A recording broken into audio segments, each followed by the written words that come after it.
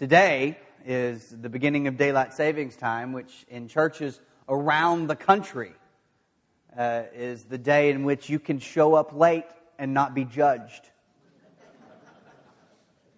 At Mineral, we just call that Sunday.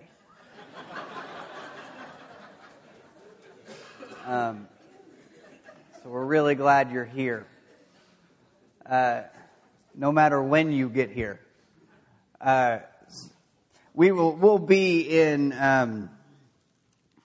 John today, John chapter 19, if you want to turn your Bibles there. Sometimes we get so caught up in this character of Jesus that we forget that he was a human. The way we speak about Jesus and teach about Jesus, even our media and our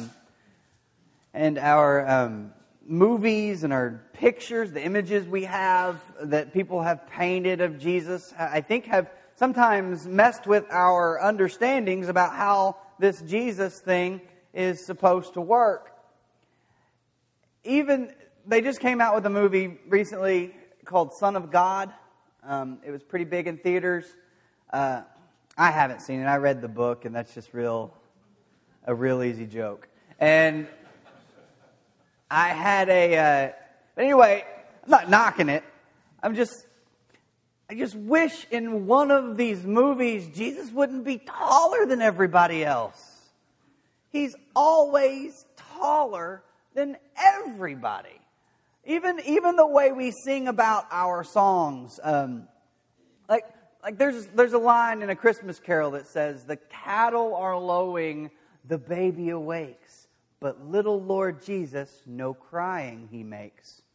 Now, I don't know if that's bad theology or good theology, but that's bad babyology. That is not, if a cow's mooing, it just doesn't make sense to me. He didn't cry like those other sinning babies would have, those sinful babies. But even when we say, well, yes, was Jesus a human? Of course he was a human, but he was sort of a different human. He was whiter and had a bluer sash, a trimmed beard, and his head glowed a little.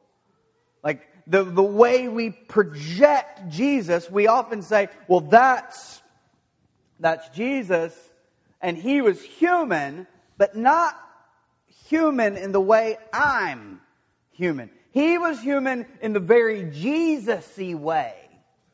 Now, our tendency, when you hear me do what I just did, is to say, hold on a second, is he making fun of Jesus? But I won't make fun of Jesus, but I will continually ridicule our preconceived notions about how exactly Jesus was human. He was human, but he sort of floated, right? He walked on this earth, but not like I walk on this earth.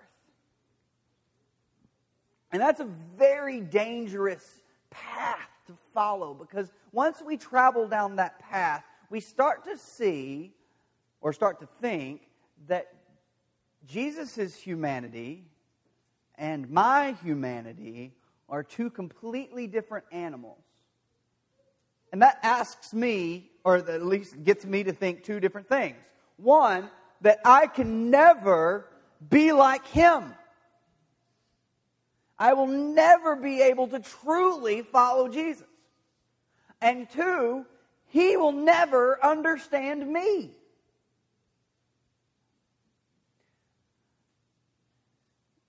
When children, often teenagers, yell at their parents, if they were to, and say, "You don't understand." I don't know why I made y'all's voice crack so bad. It was just funny to me. You don't understand me. The feeling is real. The emotion is true. It's not saying, well, that's, dumb. It's not. If you're feeling that, you're feeling that. And I think it's important, maybe probably in a calmer tone, to tell your parents you're feeling that. But The reality is the parent often really understands. Like what the teen should be shouting is, you understand this situation better than I do and you're reacting differently. No teenager agrees. That's fine. You'll agree when you have teenagers. But there is a shift in we will say, well, Jesus doesn't really understand. He came to earth to be a part of this thing that we call life, and He sacrificed Himself, but there's a disconnect between my humanity and Jesus' humanity, and that means I can't be like Him, and He really wasn't all that much like me. And I think Satan would love for you to believe that Jesus just doesn't understand you. And I think Satan would love, and evil would love it, if you just believe that it was just a hopeless battle. You just can't follow Jesus. You just can't do it. He was just something different.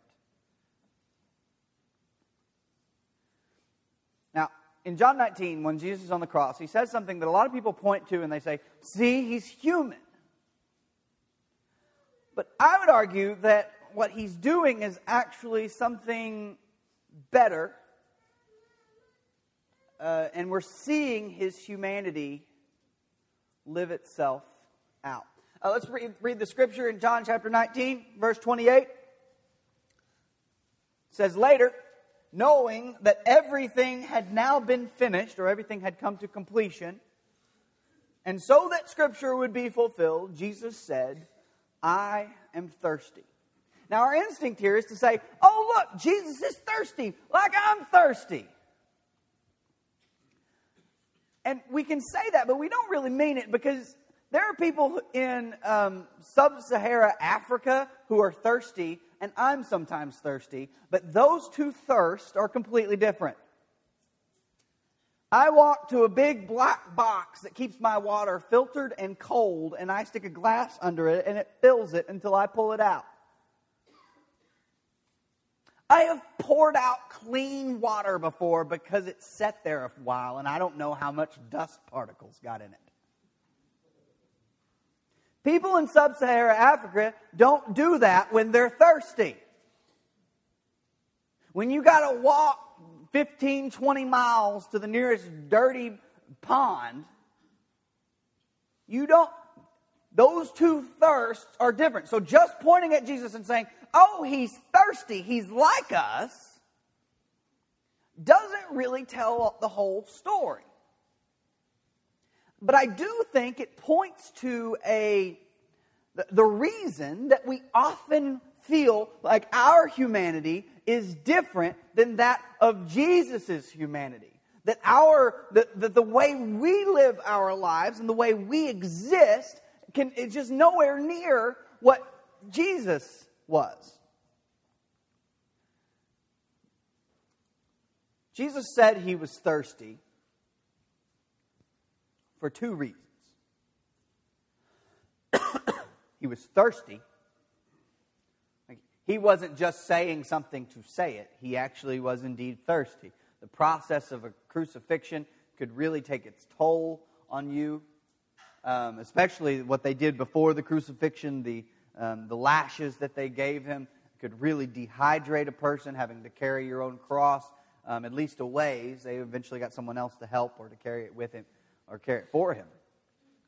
But the idea of a crucifixion can dehydrate you. So He was indeed thirsty. But that's not why He said it.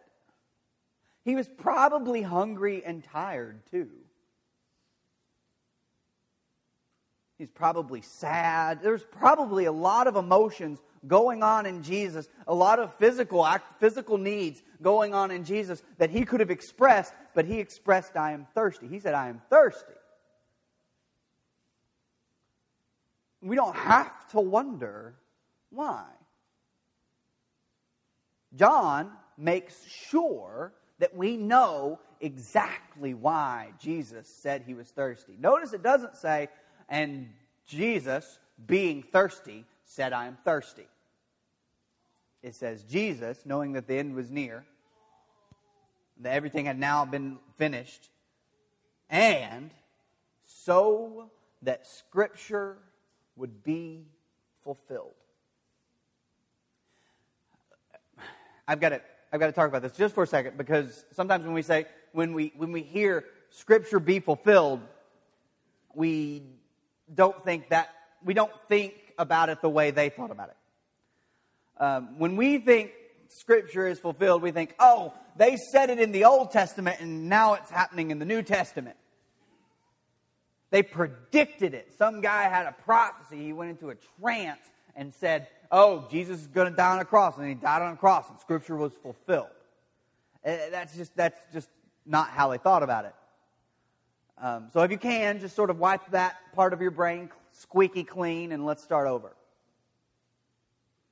In Jesus' day, there were some prestigious positions to be held in the rabbinical schools. That means if you wanted to be the best of the best of the best, the people who really understood Scripture and taught Scripture, then you needed to go follow a rabbi or just a teacher.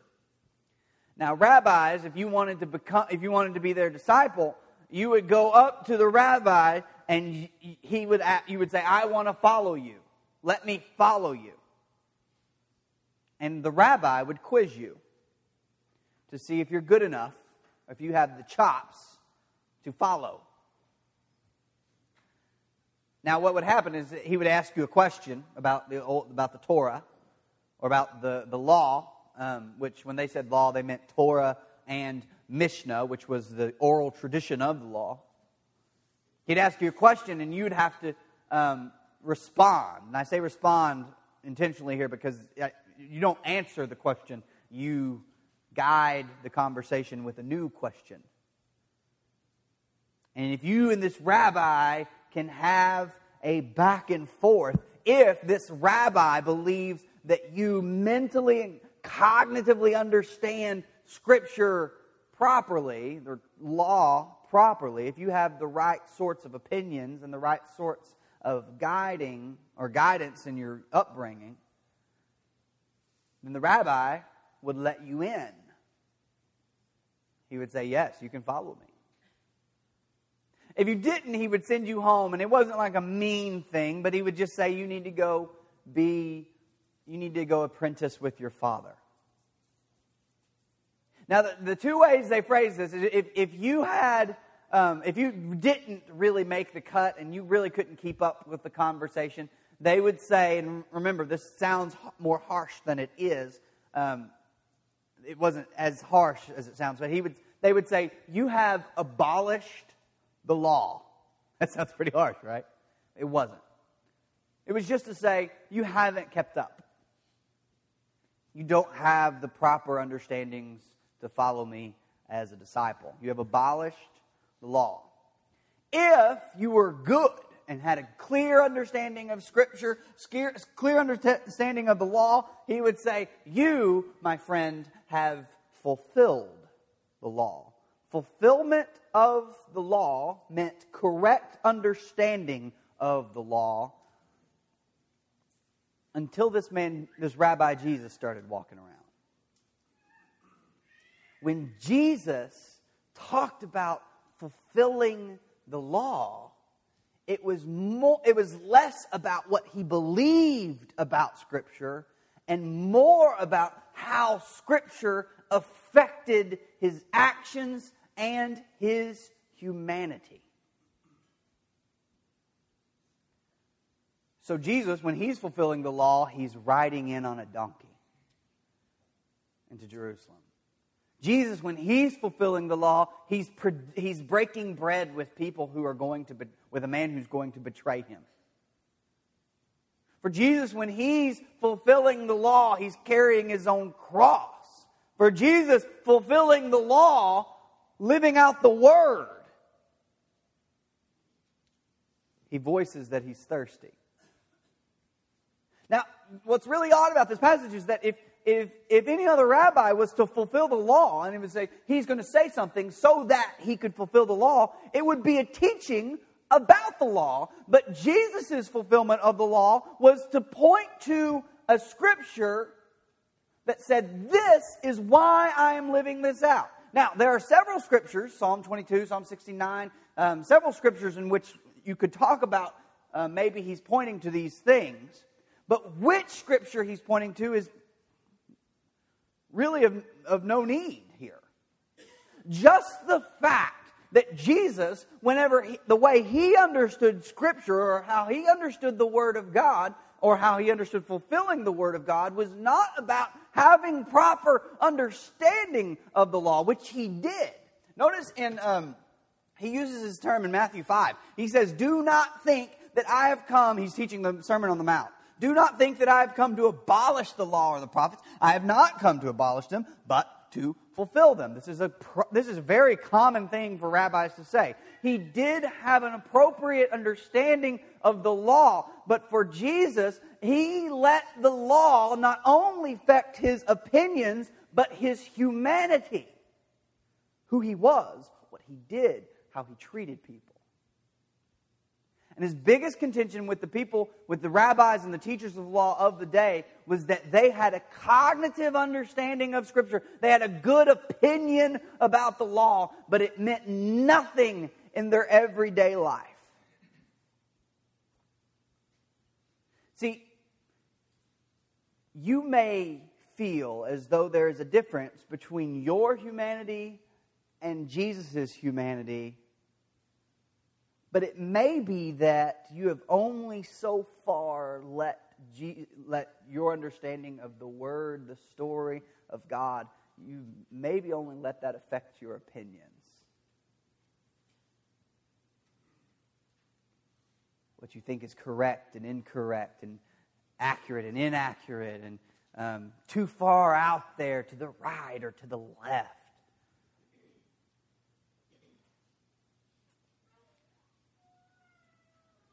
If the Word of God only affects your opinions, you are a very different human than Jesus.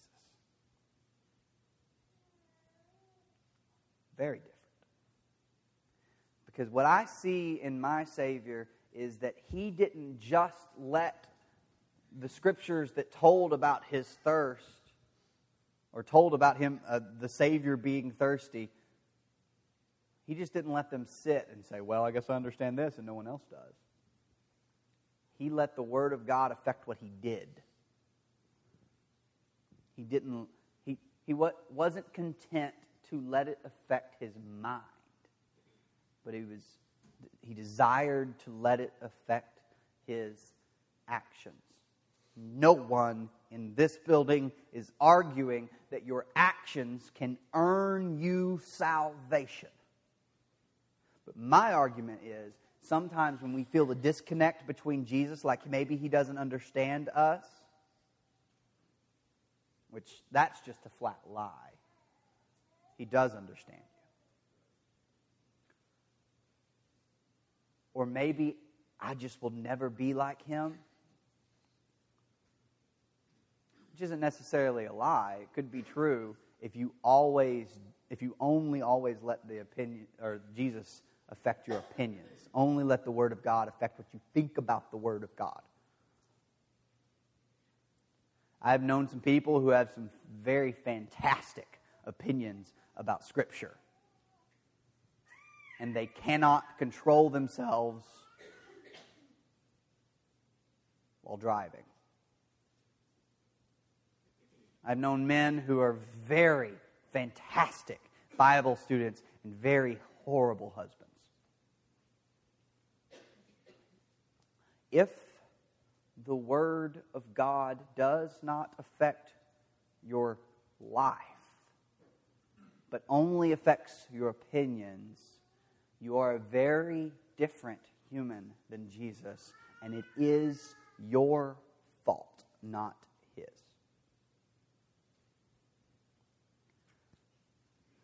I do not want to be known as the preacher with the right opinions. Now, don't get me wrong, my opinions are right.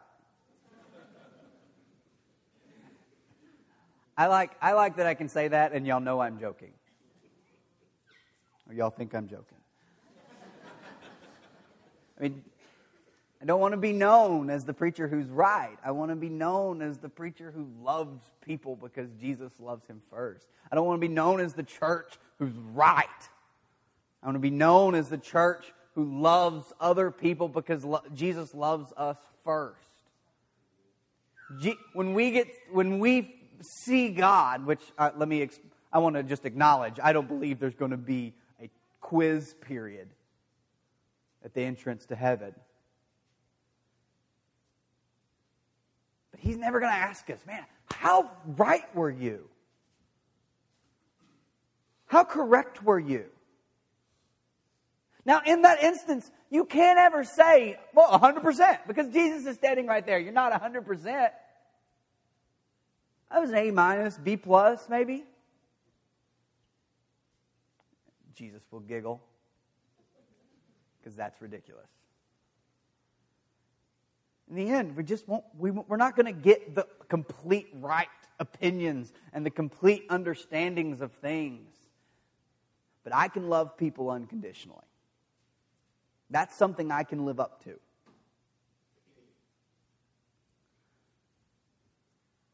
I think your goal needs not to be just a perfect, spot-on understanding of the Bible.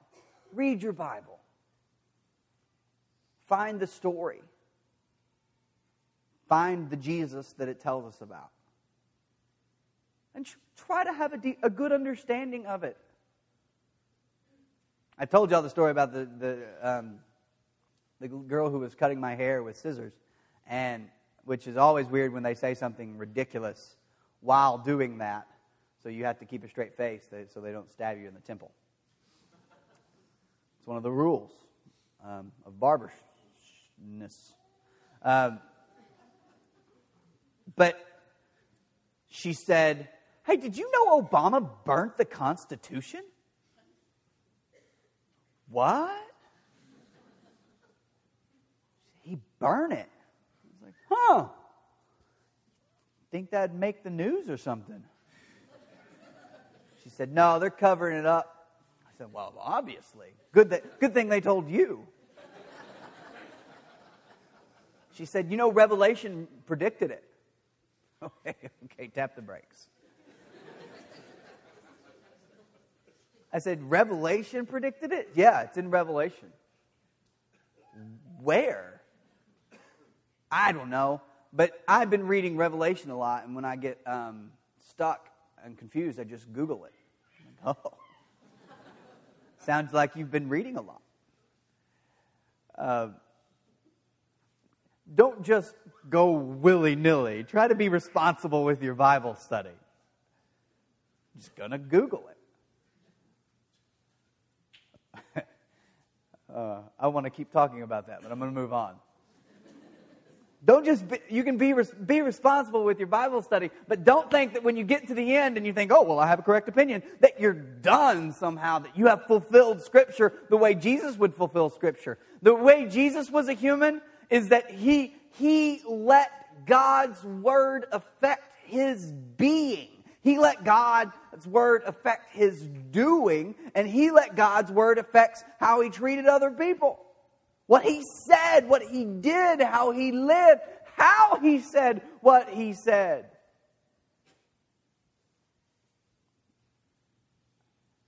I believe that if you start letting God and God's Word and the person of Jesus and the Messiah Jesus affect your life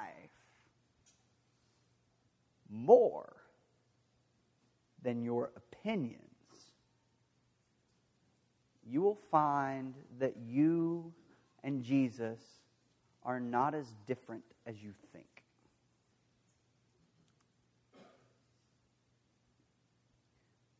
You can be like Him. He believes you can be like him. Remember the scenario I painted earlier, I told you about earlier? There was about the disciple coming up to the rabbi and them asking questions and them having this kind of back and forth. Hard process. That's what makes Jesus just walking up to the shore and going, hey, you follow me. That's the strangest thing in their day. And for when people would come up and say, I want to follow you, he would say, I can't sleep anywhere. Go home. And they would go, like he completely messed up the tradition. People were coming, applying to follow him, and he said, I don't have any place to lay my head. You probably need to go. People would say, I want to follow you, but my dad just died. And he'd say, well, let the dead bury the dead. Actually, he said, I need to bury my father. That's a completely different thing. I need to bury my father. Which, in their day, could have been like a year later. After he'd sat in the tomb, they took the tomb out and remains. They buried him on the ground. He'd say, let the dead bury their dead.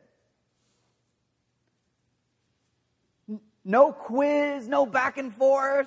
Then he comes up on a tax collector collecting taxes and is like, hey, you're going to follow me. You're my disciple. When we follow the rabbi believes we can follow him.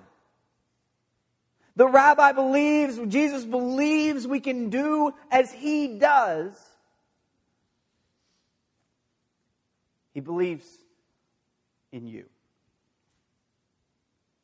He believes that you can be the sort of human that he was. He believes that you can be the sort of person that he was. But I think for us to start that process, we're going to have to get over this idea that it is our opinions about the Bible that make us holy.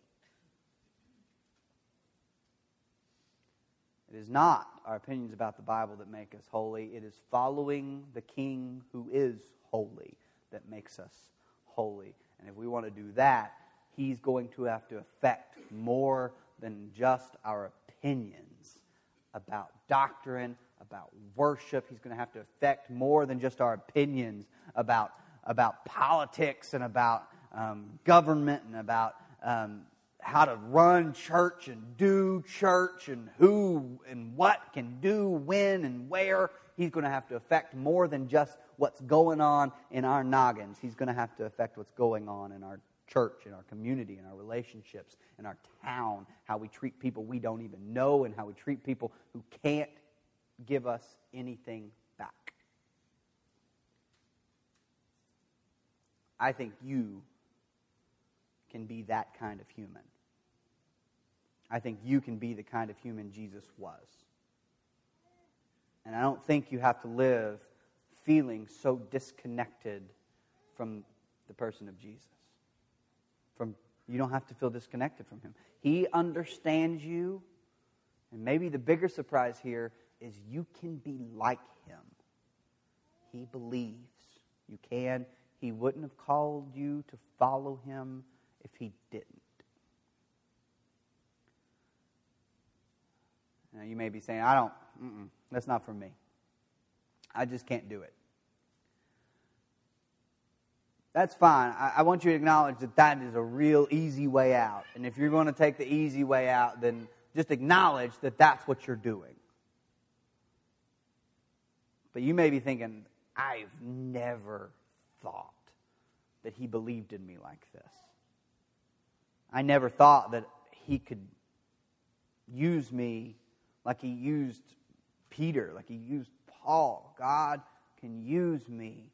All I need to do is let his word affect my actions instead of just my opinions. If God's word has only been affecting your opinions, I believe that's sin and you need to repent of it.